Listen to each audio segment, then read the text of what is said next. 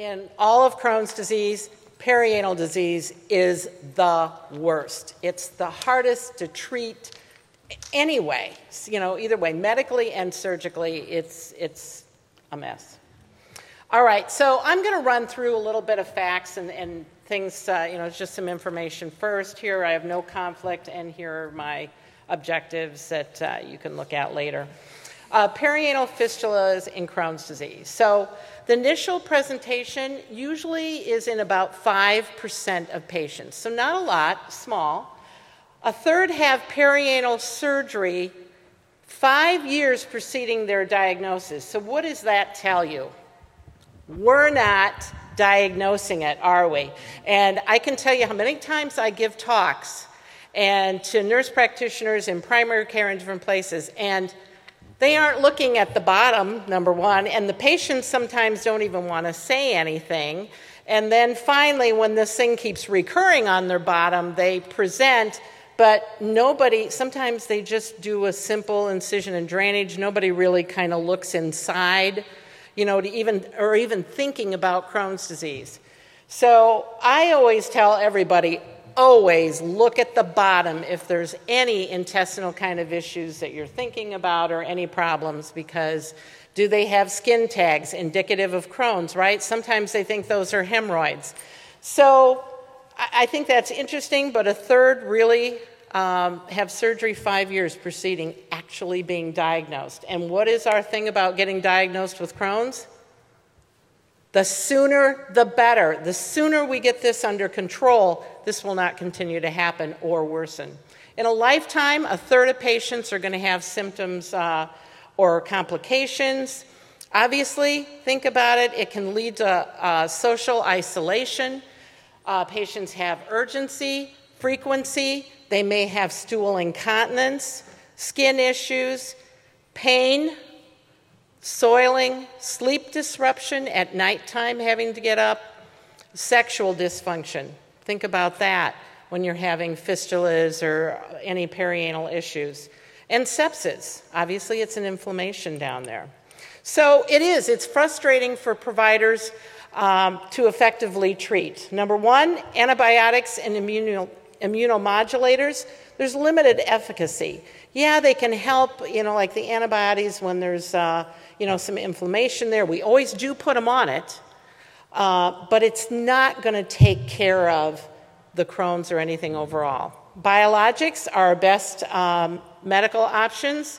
And surgery, for the surgeons, there's a high rate of recurrence for most patients.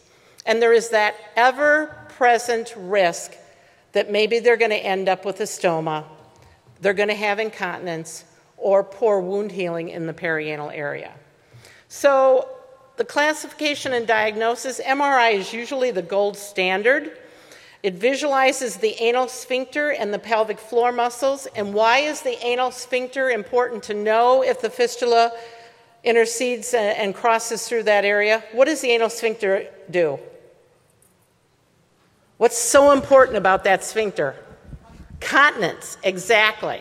So we need to know where that fistula tract is going and detecting those tracts and if there's abscesses involved.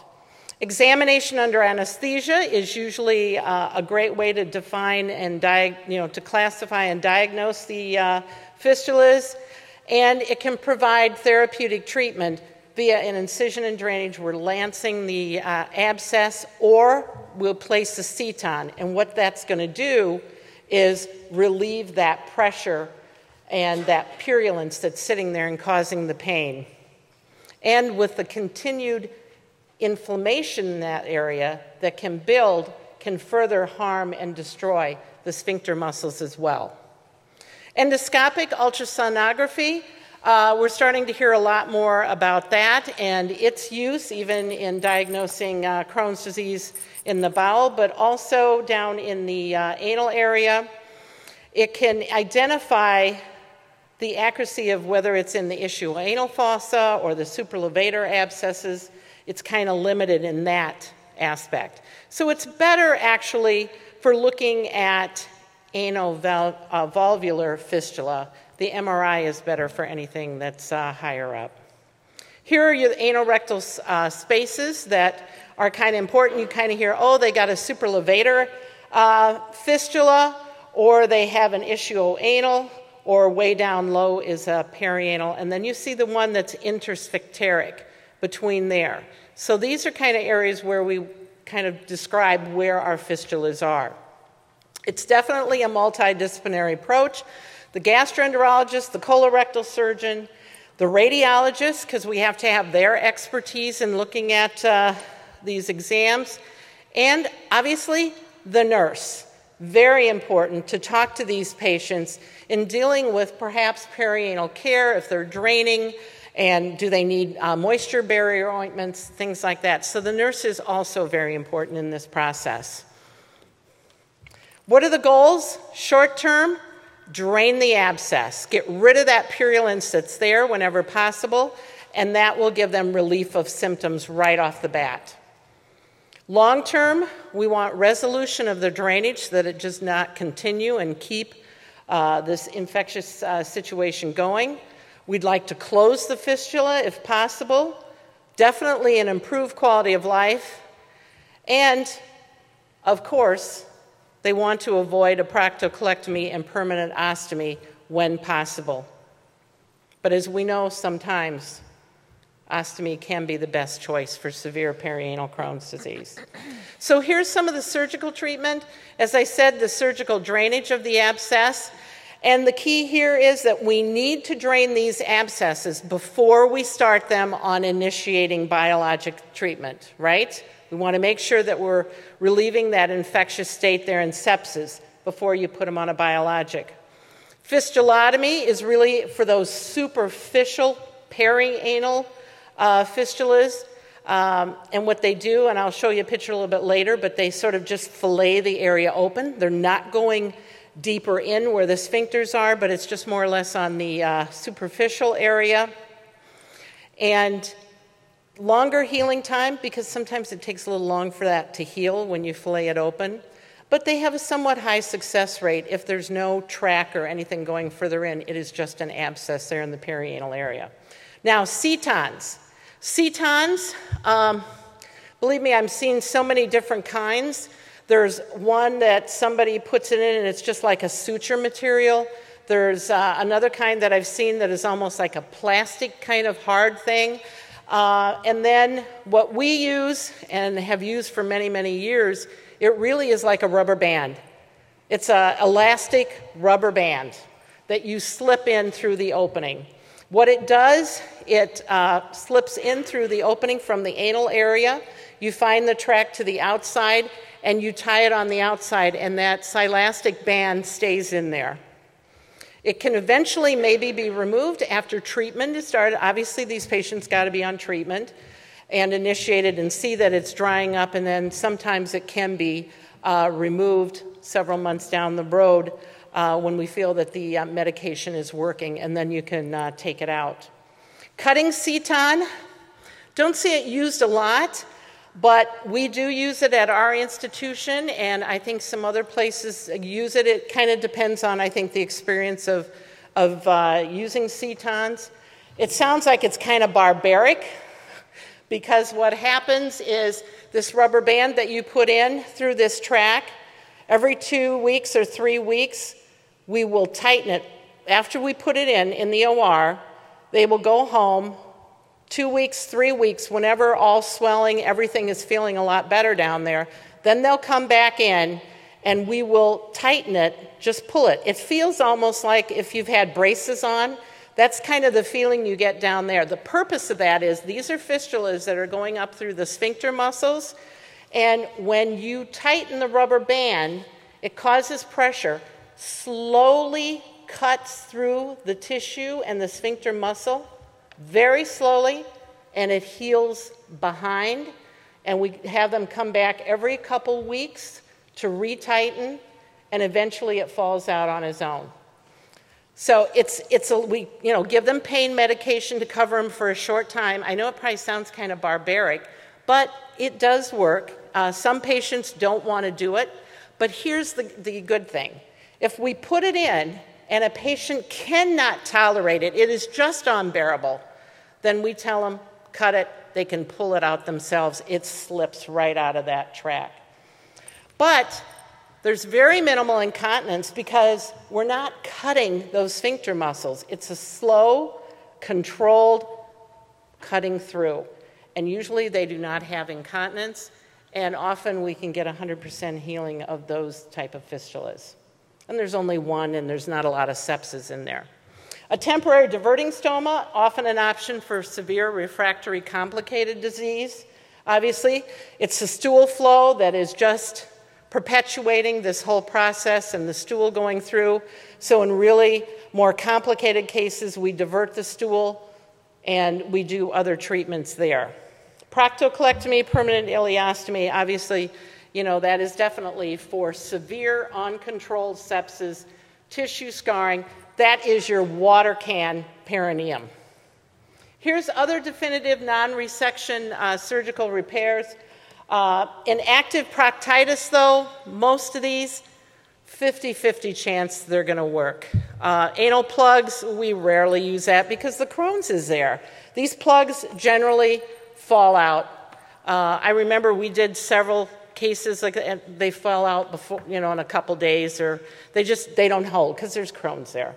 Mucosal advancement flap, another indication here. I'm not going to go through all these because they really, sometimes the best way to even deal with these is giving a diverting ileostomy and then doing these procedures, get the Crohn's way under control, get that tissue in there under control, so you could maybe do a flap or a lift procedure. But they work good for mechanical type fistulas that occur iatrogenically if somebody's doing surgery and maybe they nick the vagina through a DNC. We had somebody that had that occur recently. There's not really active Crohn's there. It was just a mechanical kind of thing. Then these things can really, I think, work well. I think we're really perfecting things as it goes along, but do you do a lot of these where you are? We do a lot of flaps and a lot of lifts, but we're with diverting stomas? We'll try them first, and if they don't work, then we'll divert them and then do it again. But we're leaning more towards lifts. It's multiple, and I'll show you. It actually, a lift is a stitch between the sphincters, and they do a stitch in there and try to close off the fistula that way. The key is medical management as well. But we see patients come and some of them have had 13 procedures down there. I mean, they recur, and unfortunately it just gets worse and worse sometimes. I know the stem cell implants is something that's coming here in the future, and they're starting to do some studies, and I know that we'll be doing some studies in the Chicago area soon with this. It's been done in Europe, and I think they've had some good statistics on this, so we'll be looking forward to see that. So bottom line is combined medical and surgical treatment. Remember that. Flagyl and Cipro may improve symptoms, but overall, these agents, they may reduce fistula drainage, but they are not effective for the healing. Anti-tumor necrosis factor, like your infliximab combined with thioprins after abscess is drained. Remember, drain the infection, then we're going to start the biologics. Or maybe now they may be even thinking about vedolizumab in some of these cases too. This was just combination therapy, just showing showing how the combination of both of them is much better. The initial response, obviously, with an EUA and Seton and infliximab, 100% versus infliximab alone is only 82. And the recurrence rate, time to recurrence, look, infliximab 3.6 months. With the exam and Seton and infliximab, you're getting a little longer time at 13 months. So remember, combination therapy. There's a reason why I'm telling you that. All right, here's a case study. 13-year-old man with a history of ileal and rectosigmoid disease, diagnosed 1 year ago. He had an ileocectomy 6 months ago for ileal stricturing disease. At that time, he had an MRI showing a possible tiny fluid collection around the anal area. It was small. They felt it was kind of obviously insignificant at the time. He came to us after this. He was currently on infliximab and azathioprine. He did well, but he would have perianal symptoms of discomfort, which would come and go. He was treated with ciproflagyl. That would resolve, the fistula would go down, it would drain, and then it would redevelop again, and this was a pattern. And this is what you see a lot of times with perianal fistulas. So recently, he again developed severe throbbing perianal pain and swelling. His job is a lot of sitting at work, so you can imagine they have difficulty sitting. So he presents to us for surgical evaluation. So what do we know? What's important? What do we know about his history? Hard stops. Crohn's disease? And where is his Crohn's disease? Perianal, right. And what did he have done that did show and give an indication already? He had that MRI that it showed a little bit of swelling there. So yes, he has rectosigmoid disease, and they are recurring abscess. Remember, it's coming and going. Symptoms? What's he got? Pain, yes. Swelling. Throbbing pain. Testing? He had an MRI that showed the possible collection that we talked about. So treatments, is he already on treatments? Yep, exactly. He's on the infliximab and the antibiotics. And azathioprine, he's on it all. Quality of life, decreasing, right? Because he's having all this difficulty sitting, the abscess is recurring, and these can cause issues at work, and he's in meetings a lot of time of the day, so you can imagine that's just even more pressure down there. Here's what the abscess looked like when he presented. You can see it's there, that swelling. So what testing might be considered to evaluate the abscess? Digital exam, right? So sometimes you can feel that fistula inside. You can feel the induration, the swelling you can obviously see. But the problem is, a lot of times you can't even put a finger in. They're like, no, I can't. That's too painful. And that is a lot of the time. MRI, right? Remember, we want to delineate the tracts, see where the fluid collection is. And it helps to evaluate healing afterwards if you needed to do another check. But sometimes the MRI can over-report in some areas too, so you have to kind of take it with a grain of salt. But you really want to look, where is that tract going if there is one? And then we talked about the anal endoscopy and the exam under anesthesia. This would be where we would take this patient next. Under anesthesia, we can go in, look with a scope, actually visualize where is that tract on the inside and find it. So the recent testing did show, you can see where the arrow is, where there was some thickening in the rectal sigmoid area on that left lateral area and with a small fluid collection in there. So in the exam under anesthesia, the fistula opening was found in the rectum on the left lateral aspect. The rectum had moderate inflammation. The wire probe was placed through the opening and followed the tract to an abscess cavity within the sphincter muscles to the outside of the perineum. He performed an incision of drainage to resolve that abscess that was in there. So now we looked in there, we've tracked the fistula. What might we do next? Is that enough? Do you think we just pull out? But we found a fistula tract, right? So what might we do next? What would we do? Seton? So here is sort of a diagram, and it shows you where fistula tracts can go. The one there that you see shows the yellow there with the abscess, and it shows the tracking coming there sort of somewhat off the dentate line there, and tracks out to the skin. And you can see A on here is a very superficial one. That we could probably do a fistulotomy. Remember, when it's not really near any sphincters. B is intersphincteric. As you can see, it's going in. Transficteric is C on the other side going across, which is the one that we're kind of looking at.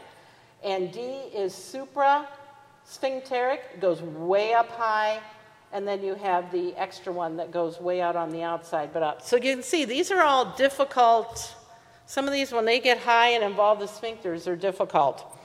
So what surgical treatment would you recommend for this fistula? You already said, right? The Seton. It doesn't damage the sphincter muscles by putting in a Seton. And you wouldn't do a fistulotomy because it's crossing the sphincters, correct? See, I can see. This is just a very superficial. They sometimes can take a little time to heal because it really is open. Sometimes the patient's got to be careful depending upon where it is. If the urine, sometimes women, when they urinate, it might get in there. I had one just recently. She's got to use a female urinal to make sure that the urine doesn't get on the area. You can see, there's the rubber band in place. Keeps the fistula tract open so the abscess can drain. That's the whole idea, because leaving that abscess in there just damages the sphincters. Now, the one thing I'm going to say is, we don't do this. We learned we don't do this with the Setons. You see where it's tied in a circle? What happens is that doubled area turns inside the tract, and what do you think happens? Because it's thicker, blocks the tract, and it doesn't drain as well. So with a Seton that's kind of put in like that, you got to tell patients, see if they can feel it. We want to keep that connected area outside the body.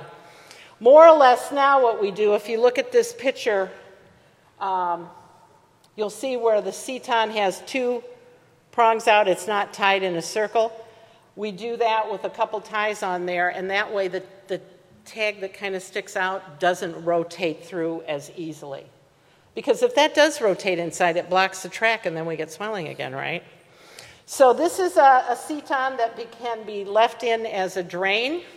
It lets it drain freely, and it's combined with medical therapy and can be removed like in a couple months after induction therapy with the infliximab or whatever we're going to put them on. Here's the Seton tightening. It just shows here the tightening process, and in that last picture you'll see where it falls out. And like I said, it feels just like braces on teeth for a couple days, and then usually they don't have any pain. And when that Seton falls out, the tissues have already somewhat healed behind. But remember, they are on therapy as well. Diversion proctectomy, we're not going to do that on this patient, right? We're going to try and manage it with the Seton. And the proctectomy, removal of the entire rectum and anus with a permanent stoma, we're not at that point with this patient yet. So, which procedure did we recommend? Seton placement and aggressive medical management is what we're looking here. And these are some of the discussions to have with the patient. Obviously, always a potential risk when you consent these patients is that incontinence of stool and potential leaks. I don't see it very often. Once we do the Setons and that, I don't see it very often at all. Here's the patient education. Warm sitz bath, as warm as you can tolerate, several times a day. It cleans the area and feels soothing. I tell them to use butterfly or anal incontinence pads because they're going to drain. So you want to try and keep that drainage away from the skin. So I have them use that so it wicks it away. Move the Seton from side to side. Just make sure that that tail is out. And they may need protective skin barrier, the moisture barrier ointments as well. And then you always tell them call if they're seeing increased swelling, pain, difficulty sitting, or if the Seton falls out, give me a call. Sometimes we don't put it in right away because we see if it's kind of done its job. Maybe we don't need to or not. We kind of see what's happening with when it's in for like a drain type procedure. Often we need to. And I'm going to tell you, I had one patient that they were losing their Seton every time we put it in. Within 3 weeks, the Seton was coming out. I mean, these Setons can stay in for quite a while. He's had 6 Setons put in before he came to see us. And then he comes and we're doing it. And then he says, well, you know, I have parties sometimes with the nurses. Yeah? And I'll show him my Seton because nobody's ever seen it. And I'm like, what else is this guy doing? I'm kind of concerned now. So anyway, in perianal Crohn's, up front, aggressive combined medical and surgical treatment. And there's how it can really heal up. A little bit of scarring, but that's healed up fistula. And they can do well. Here's case number 2. Referred for uncontrolled perianal Crohn's disease, originally noted symptoms in high school of increased stools, progressed to left lower quadrant abdominal pain and diarrhea. Colonoscopy in August was notable for perianal Crohn's disease with multiple fissures, deep ulcerations in the distal rectum, as well as severe inflammation with ulceration extending up to the splenic flexure. TI was normal. He was initiated on prednisone, Lialdeflagel. He was then started on Humira in late 2011, but no loading doses. I wasn't even sure if they were even checking anything, you know, drug levels or anything. He was evaluated apparently in 2013. At that time, he was noted to have uncontrolled perianal disease, multiple fistulas on MRI. More or less, this was that water can appearance. He was admitted. His albumin was noted to be 2.6. He underwent an exam under anesthesia with multiple Seton placements, and several fistula were identified. So he has a complex fistular network. This tissue you see there is just from chronic, long-standing drainage. It is granulation tissue, you know, an environment of wetness that just keeps growing. He was draining. He smelled when he came in, too, by the way. Was sitting there, smelled. Here's where the exam under anesthesia, they were putting all these things just to get this under control. This was still in the OR trying to clean up everything that was going on. He returns now for a follow-up visit, states that since his exam under anesthesia, he has remained on Humira, Cipro, and Flagyl. States he is feeling better with the Setons, but has had persistent daily perineal drainage, occasional leakage, accidents of stool, has about 3 BMs during the day, 1 to 2 at night. He was notably despondent in the clinic when I saw him. He was sitting there, hat was down over his head, just kind of sitting. He looked terribly uncomfortable with sitting like he couldn't. Of course, I asked him, and he goes, no, I'm fine. Very poor eye contact, did not really look at you. Soft voice, even paused with his words. He, like I said, was very uncomfortable. I asked him if he was on any antidepressants. He was not at the time, but he had been previously. And I said, well, what happened? You know, how come you came off? Well, my doctor asked me, and I just didn't think I needed them. So his doctor didn't start him back on it. Obvious here, you know. So I had to end up and call his physician, his GI, and tell him, you know, went through all this, he definitely needs to be on antidepressants. He works in a factory building doors, states that normally he just comes home, goes to his room after work, does not socialize at all. I could tell he was totally socially inept, depressed, just not even barely responding. His dad was there, knew about all this, but nobody knew what to do. There was no family history, apparently, of IBD or colorectal cancer in the family. His perianal discomfort, diarrhea, the skin was a mess and wet, lots of milky drainage. And as I said, he smelled, and even his clothes were soaking in the purulence. Of course, did an MRI. Changes in the descending colon and sigmoid colon were compatible with Crohn's disease. He had extensive perianal rectal fistulas. There was a lot of abscess collections in there into the gluteal soft tissues of the perineum, into the scrotal sac. Fistulas in there as well. Can you imagine this? Anal rectal strictures and scarring, all in the anal rectal area. What do you think? Where's this going? So I had to sit with him. I probably spent an hour with this boy talking about quality of life. They don't even really think their quality of life is all that bad. You know, you sit with them and they're like, Well, do you have any friends? All online, all around the country, all online. But do you have any friends that you go out with, do anything? No. We talked about the chance of the fistula in this rectum healing, giving the severe proctitis. Obviously, we got to have these discussions because there's only one way to go here, obviously. He definitely needs a diversion, get the stool away from that area and clean up the sepsis, because can we do a proctocolectomy in a patient like this, remove that rectum? No, right? Because of the sepsis. It'll never heal, and it's a septic situation. So definitely the thought would be for a diversion. And depression, that's why I said I called his physician and got him back on management. Also, the father was there. His father was the only one coming.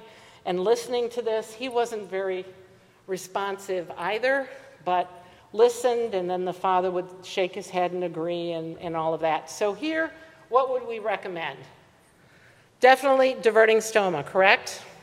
Proctectomy, too septic. So here's our risk factors for proctectomy at 5 years. Extensive fistula abscess versus a simple, 26% versus 6% if it's simple. Severe proctitis versus none or mild, 37% versus 10. And severe proctitis and extensive fistula abscess, 46% of a proctectomy rate. What about fecal diversion? Diversion does not alter the course of the disease.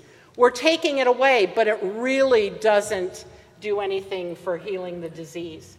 It helps the sepsis, but overall, once they get reconnected and the stool flow goes back, what happens? Comes all right back, fistulas all start getting active. So, and that's even with biologic therapy, it's too far gone. The disease burden is too high. However, fecal diversion is useful to quiet the perineum and promote the sepsis, at least to calm down. We often use it prior to repairing an RV fistula. That's another highly bacterial area where you need to close. Give patients time to realize a better quality of life with a stoma. So we look at this, a diversion, as a staging procedure, because most of the time they're like, I don't want to have my rectum removed. So look at the diverting stoma as a way to get them feeling better, get them a better quality of life, and get that rectum removed. So we asked him when he came back after all this discussion, proctectomy, we need to remove the entire colon pretty much and rectum and a permanent ileostomy. He didn't want that procedure. No way, didn't want it again. Just that thought of it being final. So we go to the diverting stoma, temporary step, leaves the door open to go back, and the patient doesn't have that feeling of it's a final step, like they're losing this rectum that's so valuable to them at this point and gives them a really good quality of life. Yeah, you would think they would just be diving for this, but they aren't. And so it helps them understand what's a better quality of life, and they often notice with that diverting ileostomy, life is better. So he comes back 6 to 12 months. Now what? Are we going to take down the stoma? No, right? He's going to end up keeping the stoma. He comes back. He says he's doing much better. Quality of life is better. He's much more open to moving forward and say, after we tell him there's no way this is going to go away if we take it down. And he ultimately comes around and he's like, yeah. So that was it. In this case, it was only the father. He wasn't really much more helpful, but you definitely have to keep them engaged, keep talking to them, following up. I really kept notes with his referring doctor as well to keep him on board so that he's talking to the patient and saying the same thing. So he'd tell him what we were talking about, what our plan was, and why, so he had a good understanding. And there's the key takeaways. Setons prevent sphincter damage by preventing recurrent abscess formation. Active proctitis reduces the chance of fistula healing, thus proctitis needs to be aggressively medically managed. Setons can be removed eventually after induction of biologic therapy, or they can be left in long-term if drainage and proctitis persist, just so that abscess doesn't come back. And we've had them in for a year or so in some of them. Perineum is re-examined regularly. That's very key and important. Fecal incontinence, worsening perianal disease. When it's at that level and there's no way back, proctectomy is discussed. And stage the proctectomy with a prior diverting ileostomy to decrease sepsis, promote wound healing, and patient acceptance of a permanent stoma. Usually comes around. They don't know what a good quality of life is until you can at least give them a sense of it with the stoma. And that's it. Questions?